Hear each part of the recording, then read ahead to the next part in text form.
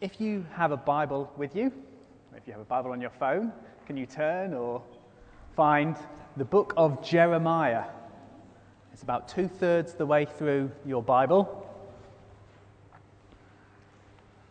kind of towards the end of the Old Testament, which is the first half of your Bible. Well, that probably tells you what our next series of talks is going to be. We are looking at the book of Jeremiah. Do you ever have one of those moments where you make a decision and then you kind of go, I don't know if we've done the right thing. Are we sure we've done the right thing? All the time, Judy. As elders, we got together, we prayed, we talked, we thought, and we decided together, let's look at the book of Jeremiah. Let's preach on the book of Jeremiah. And do you have those moments? It's normally when I'm driving or leaving somewhere, just thinking, I think we've made the right decision. I hope we've made the right decision. But as I've studied the book of Jeremiah, I've been encouraged, God's spoken to me, I've been inspired, challenged, and I believe it has much to say to us. Much to say to us. We're not going to go through it verse by verse, chapter by chapter, mainly because actually the chapters aren't in the right, well, they are in the right order, but they're not in the right timeline order, and we'll be here for a long time because it's one of the longest books of the Bible.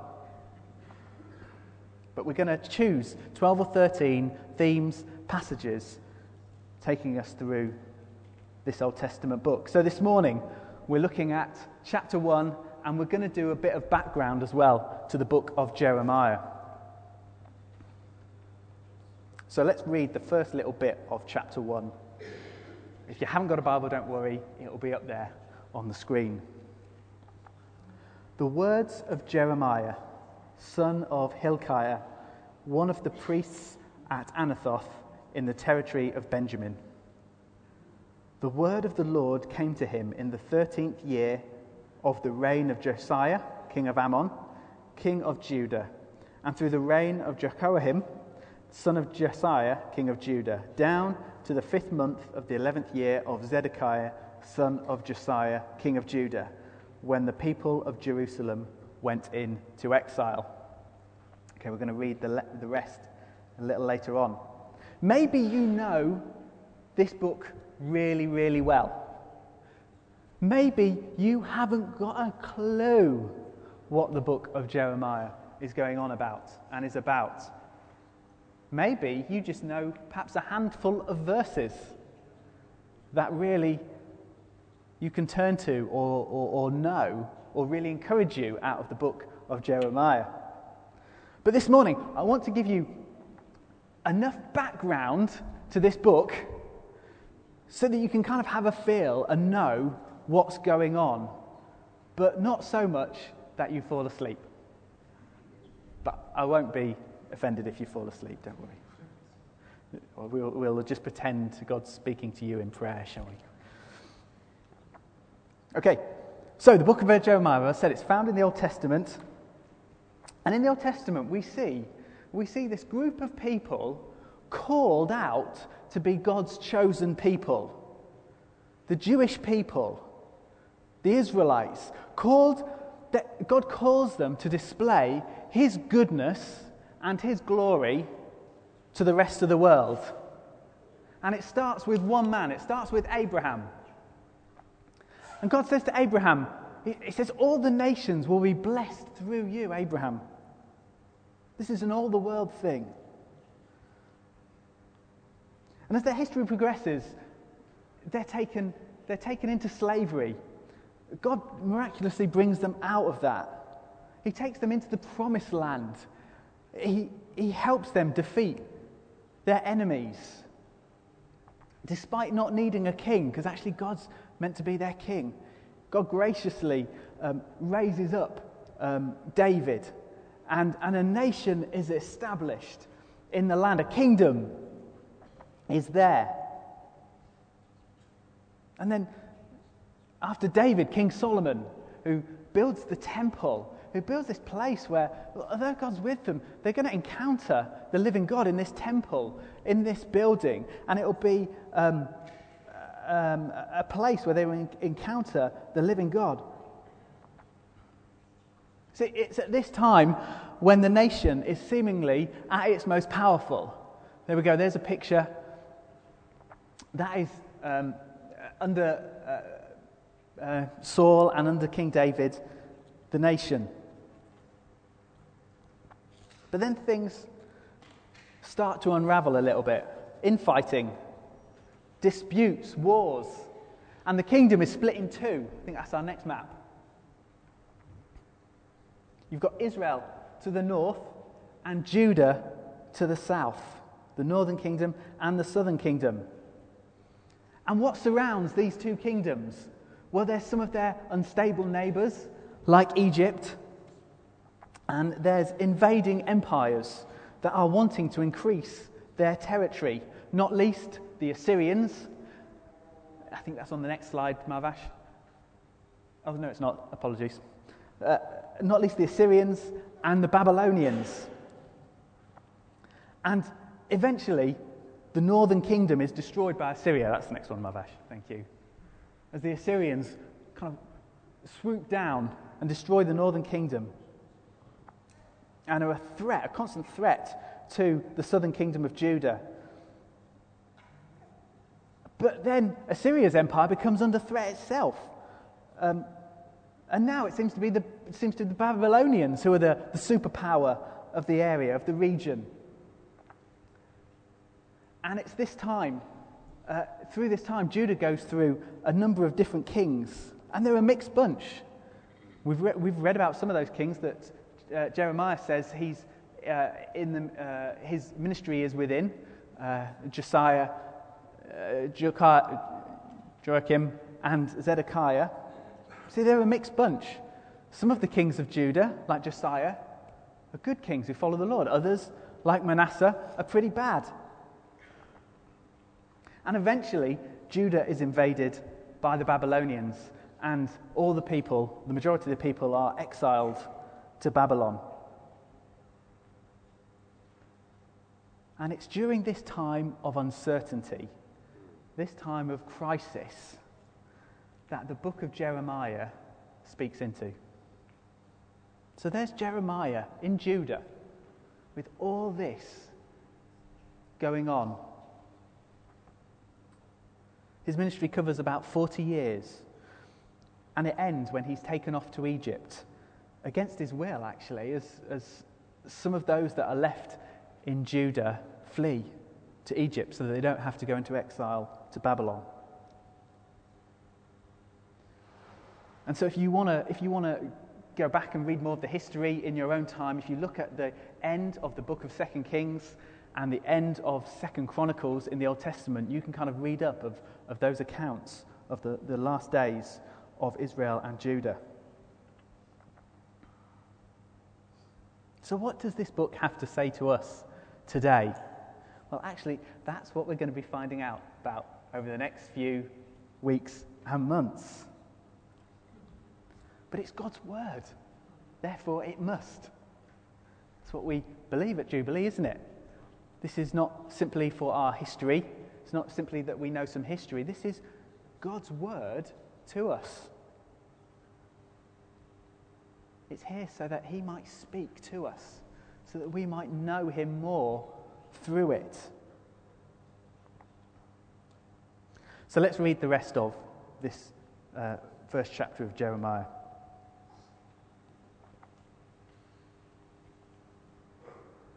The word of the Lord came to me, saying, "Before I formed you in the womb, I knew you. Before you were born, I set you apart. I appointed you as a prophet to the nations." "Alas, sovereign Lord," I said, "I do not know how to speak. I'm too young." But the Lord said to me, "Do not say I'm too young. You must go to everyone I send you and say whatever I command you. Do not be afraid of them, for I am with you and will rescue you, declares the Lord." Then the Lord reached out his hand and touched my mouth and said, "I put my words in your mouth. See, today I appoint you over nations and kingdoms to uproot and tear down, to destroy and overthrow, to build and to plant. The word of the Lord came to me. What do you see, Jeremiah? I see the branch of an almond tree, I replied. The Lord said to me, you have seen correctly, for I am watching to see that my word is fulfilled. The word of the Lord came to me again. What do you see? I see a pot that is boiling, I answered. It's tilting towards us from the north. The Lord said to me, from the north disaster will be poured out on all who live in the land. I'm about to summon all the peoples of the northern kingdoms, declares the Lord. Their kings will come and set up their thrones in the entrance of the gates of Jerusalem. They will come against all her surrounding walls and against all the towns of Judah. I'll pronounce my judgments on my people because of their wickedness in forsaking me, in burning incense to other gods, in worshipping what their hands have made. Get yourself ready. Stand up and say to them whatever I command you. Do not be terrified by them, or I will terrify you before them. Today I have made you a fortified city, an iron pillar and a bronze wall to stand against the whole land, against the kings of Judah, its officials, its priests, and all the people of the land. They'll fight against you, but will not overcome you, for I am with you and will rescue you, declares the Lord. So Jeremiah is called. He's called by God. He's called to be a prophet to the nations. He's called to speak for God. There's nothing he'd done to earn that. It wasn't based on his good behaviour or his faithfulness. Actually, that calling started before he was even born, before he was even in his mother's womb. And God says, I knew you. Not simply I knew of you or I knew that you would come, but actually I'm personally committed to you. He says, I set you apart. I decided I was going to use you in my plans. See, it also means that actually God's calling on Jeremiah's life wasn't based on how he would perform in the future either. It was based on God's decision. It reminds me of Paul's letter to the Ephesians. He says this in chapter 1, verse 3. And he writes this to the Ephesian church. He, that's God, chose us in him before the foundation of the world, that we should be holy and blameless before him. Isn't that wonderful? Listen, if you're a Christian here this morning, God was choosing you and I even before the creation of the world to belong to him. Does that encourage you? When you're going through a time of difficulty, and you just you have those thoughts, is God really for me? Is God really bothered about me? No, he's chosen you. He's chosen you and I. It's not just he's stuck with you. Oh, I got stuck with Raj. Oh, I got stuck with Bill. I got stuck, whoever. No, he's chosen you and I. And what's Jeremiah's response to this? I'm only a youth. I don't know how to speak. Jeremiah is likely a teenager at this point in his calling. And I can kind of understand what he's saying. I'm only a youth. I don't know how to speak. Because I've heard teenagers speak. And half the time, I've no idea what they're on about. And I know I used to be one, and I know it wasn't long, but I have no idea. Yeah, where's yous going? Yeah. It's like this, and and it's like, just tell me.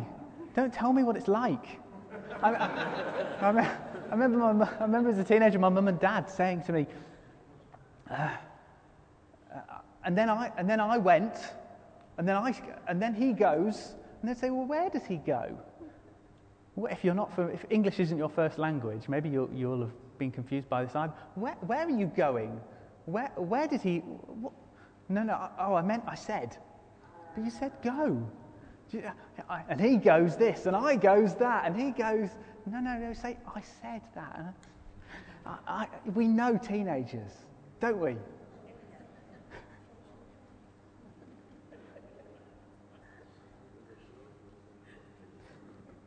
Do you ever feel inadequate like Jeremiah? Do you ever feel like, I'm just lacking? I'm lacking in that quality, in that gifting. And you look at others, but I'm not like them. Suresh and I had the privilege this week of spending some time with a church leader from just outside London who probably leads one of the largest churches within our movement of churches, New Frontiers. And he said to a group of us sitting with him, do you know, in these settings, I always feel inadequate. I always feel like, what am I doing here? Didn't he? I always feel like, why am I speaking to a group of leaders? I'm not anything special. I feel inadequate in it.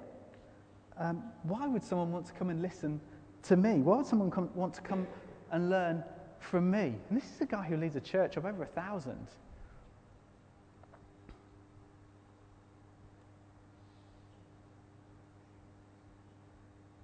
Listen, I often feel inadequate just to lead myself, let alone to lead others. Serious.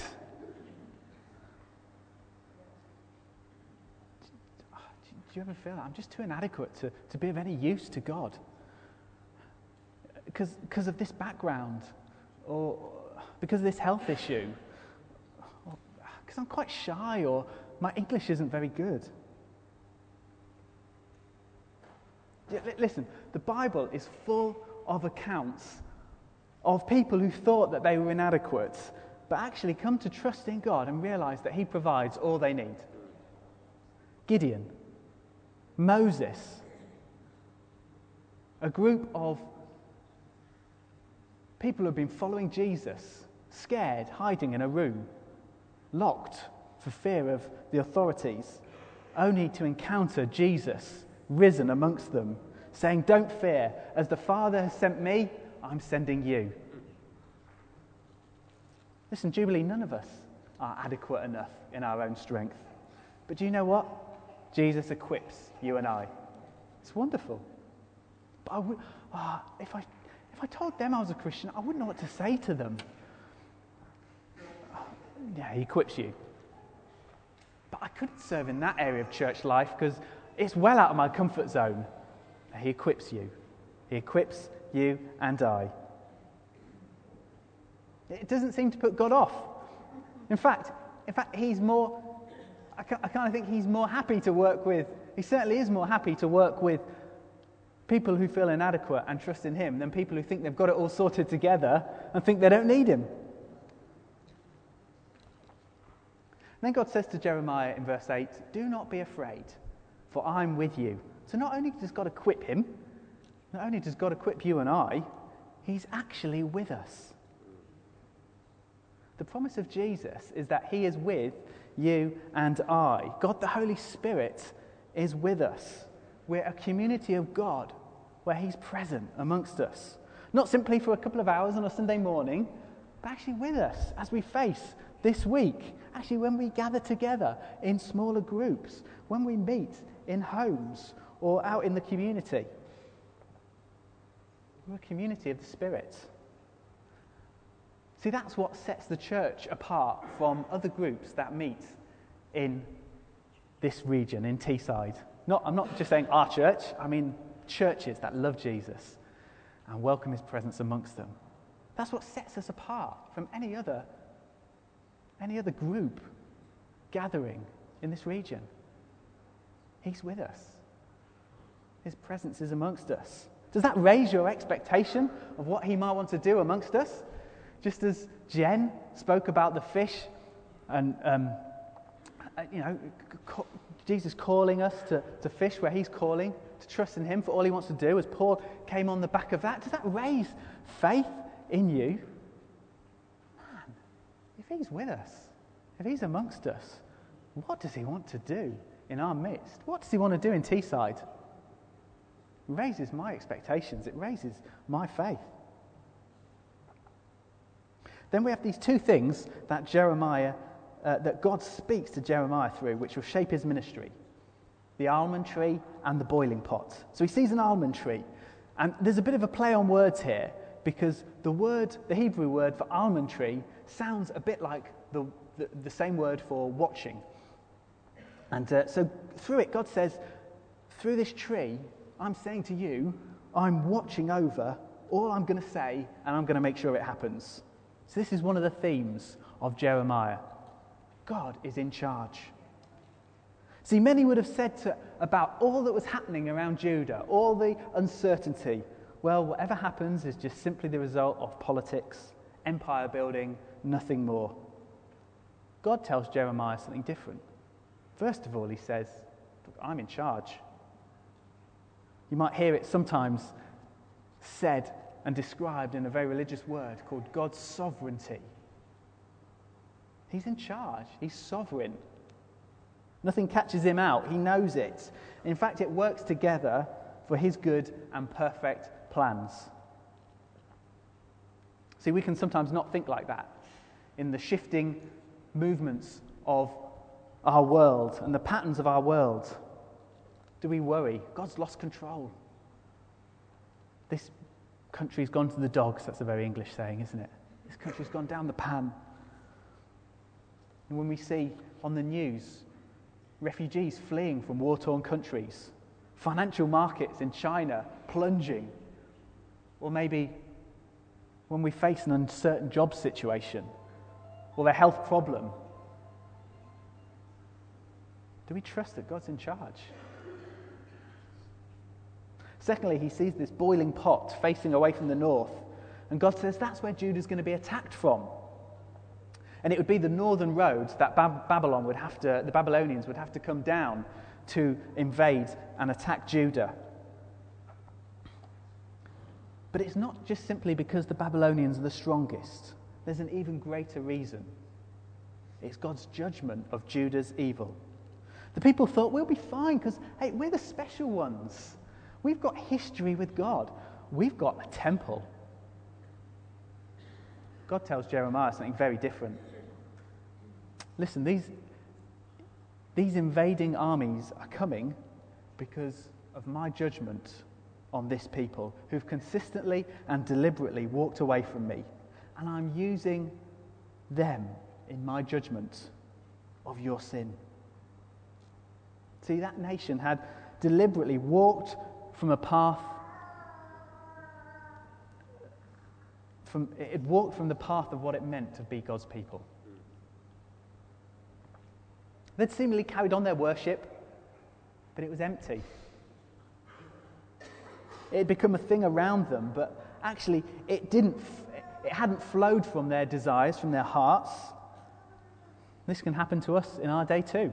Well, as long as I go to church on a Sunday, I'll be all right. As long as other people think I'm a good person, I must be okay with God.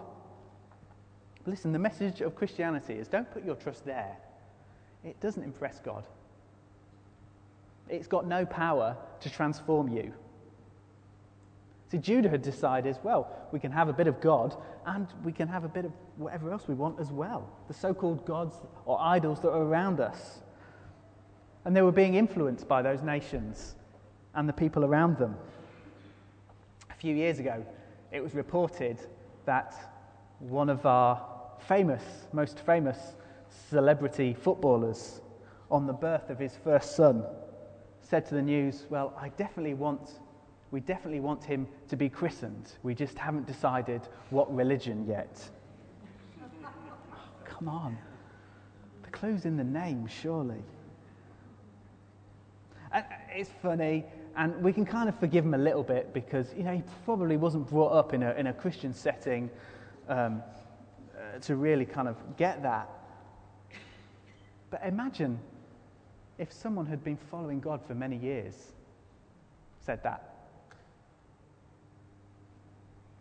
Imagine if it was your leaders.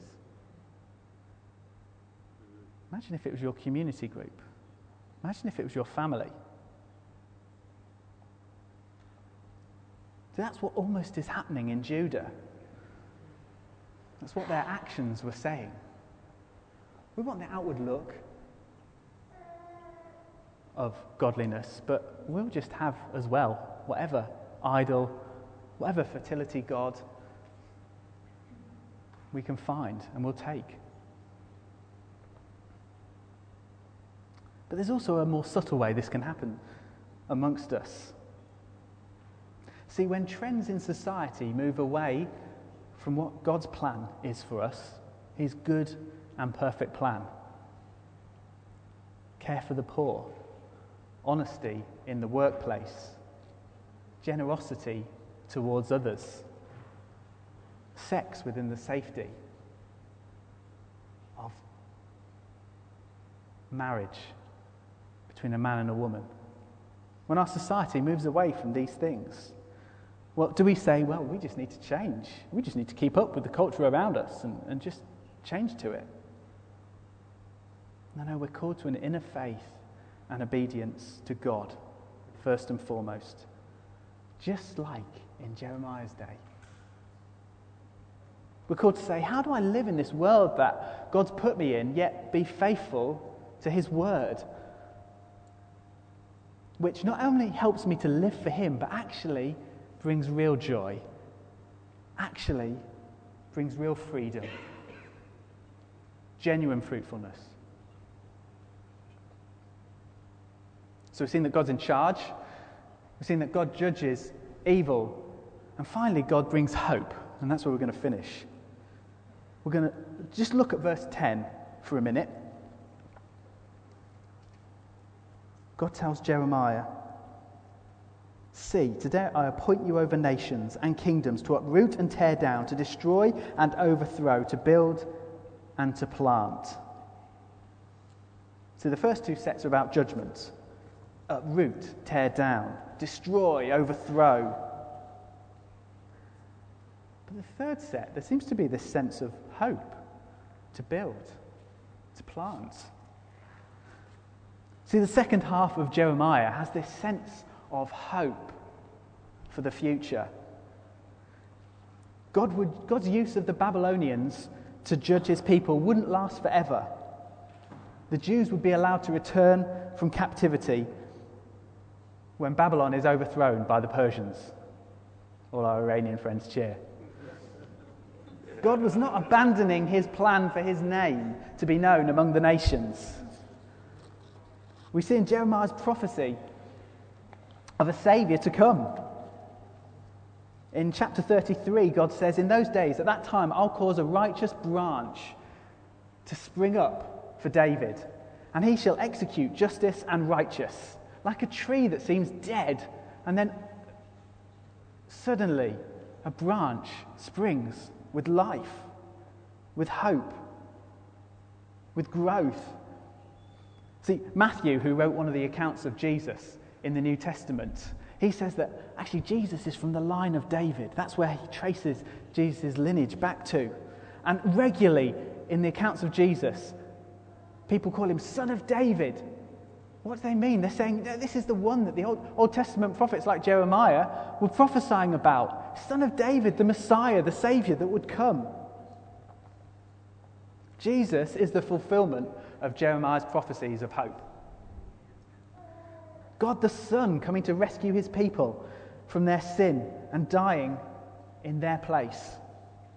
His death instead of ours, bringing men and women into a new relationship with God through the victory of the cross.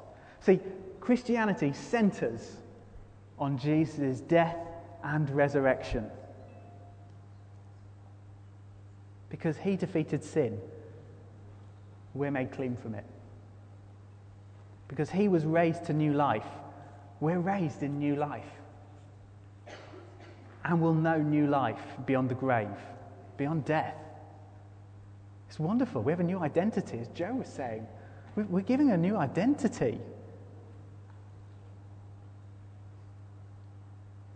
See, that Jesus puts us right with our Heavenly Father without us contributing anything is totally a grace message.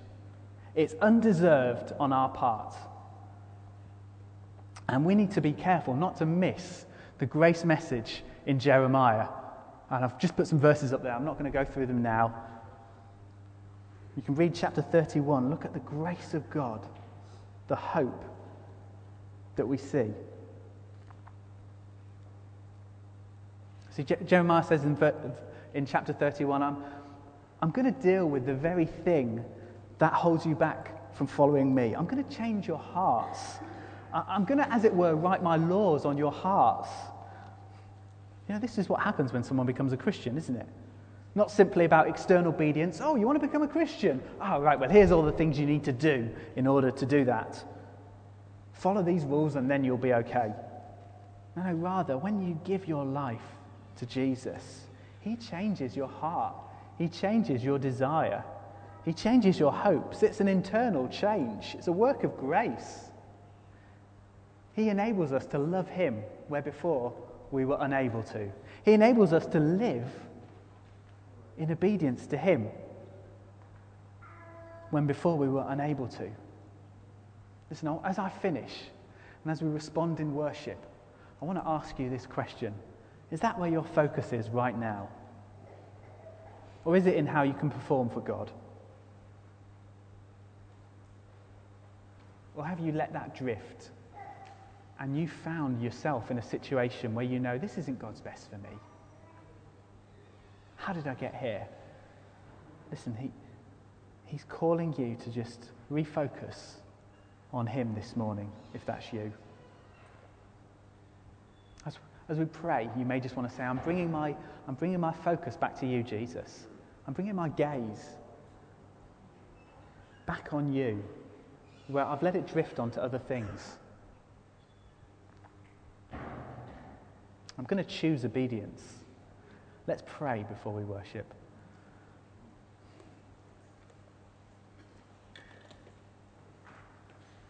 Father, I want to thank you for these words of Jeremiah's,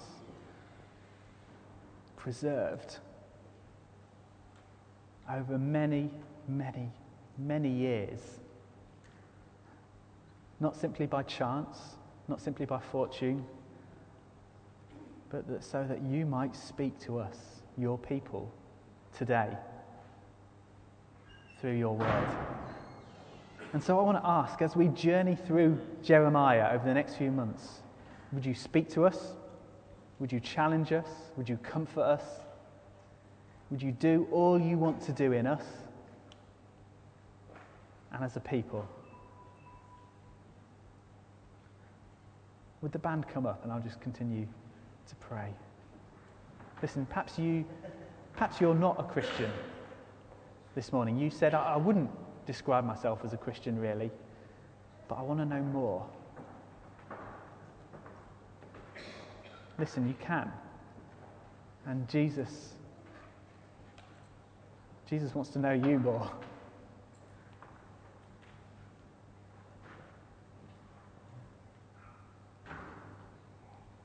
You can do that. Even this morning, you can say, I want to make a step towards you. You want to speak to someone who's brought you. You want to speak to one of us.